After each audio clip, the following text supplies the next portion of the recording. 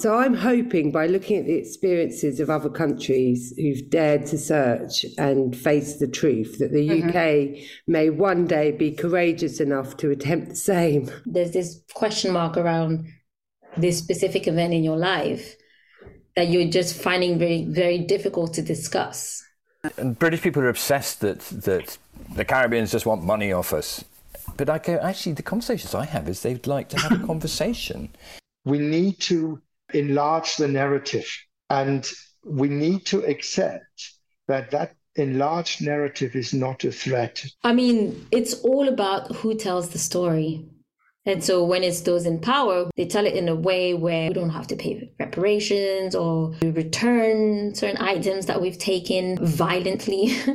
A truth commission should always be there to listen to the victims and believe them. It's not a question of establishing the perfect truth of one event. What you want to establish is a pattern and a system. We're trying to create a shared understanding of the past, so there's an ability to move forward, no longer divided. My mum's family, they're the sort of family that keeps records, not least because they're living in the same house that my ancestors lived in 500 years ago. And I was down in the basement and just sort of poking around, and I kept coming across the words Tobago and Jamaica.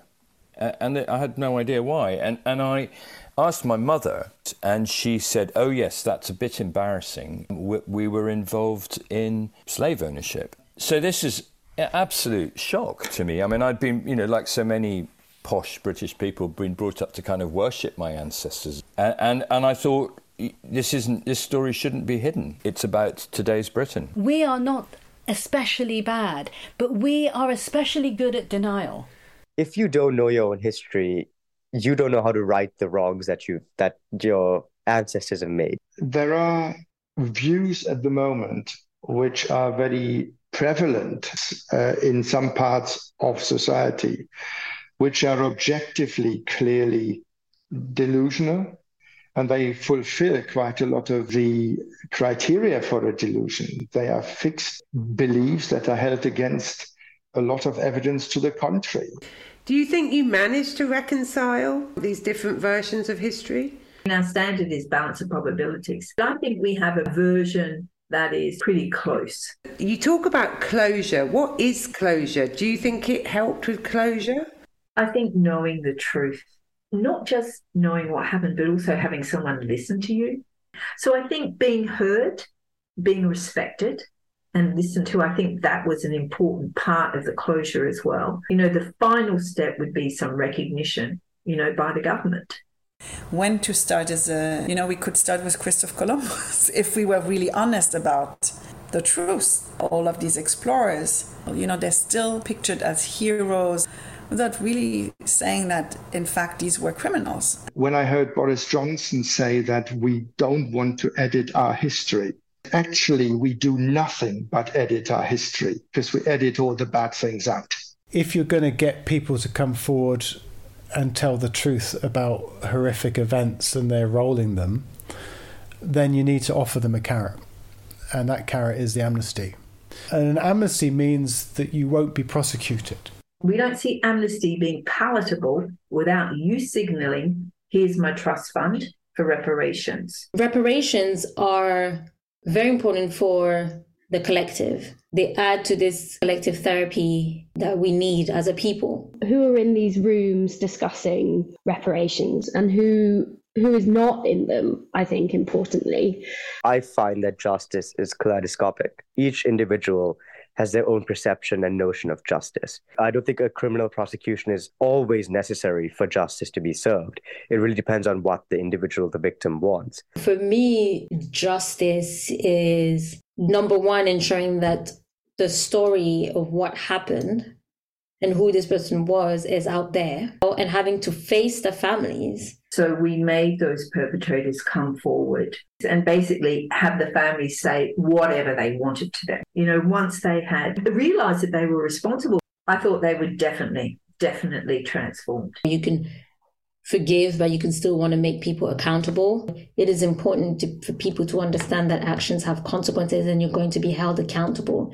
Because it was that sense of not getting justice that actually allowed the dictatorship to cement itself and to flourish and to corrupt. There doesn't appear to be a huge amount of evidence to suggest that forgiveness is necessary for this kind of moving on. You know, the whole situation is far more nuanced than you'd think. It's not really black and white, good and bad.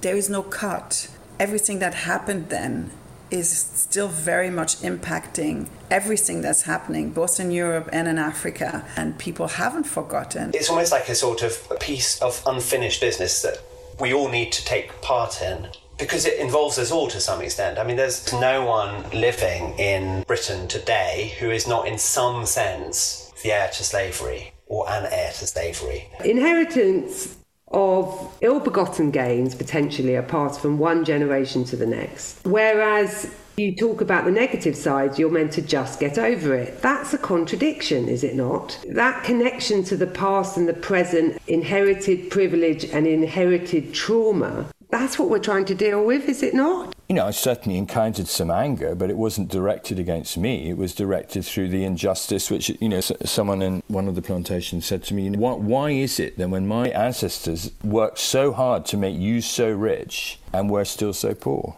And, there is no answer to that. The guilt isn't really helping us. Guilt tends to paralyse us and has a paradoxical effect of making us do more of what we used to do. There must be hundreds of families who have, inverted commas, incriminating papers in their attic. And then read passages from the journals of those who were involved. We burnt down this village. And on this day, we'd casually how they we did this and we did that. It's passages from actually those who committed them. And I think also what happens is that certain group of people listen to those who look exactly like them. The whole racial logic is sustained today in this migration logic. That we need racism in order to sleep at night, because otherwise you would just see that other people die because of borders. If you're white in a white world, you're better off. But that doesn't mean that you're not losing your humanity.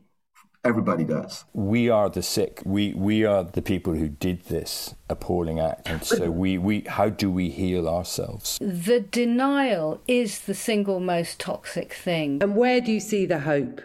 I see hope in these micro encounters, in just daily life. I don't see hope when I look at politics. I don't see hope when I look at media discourses.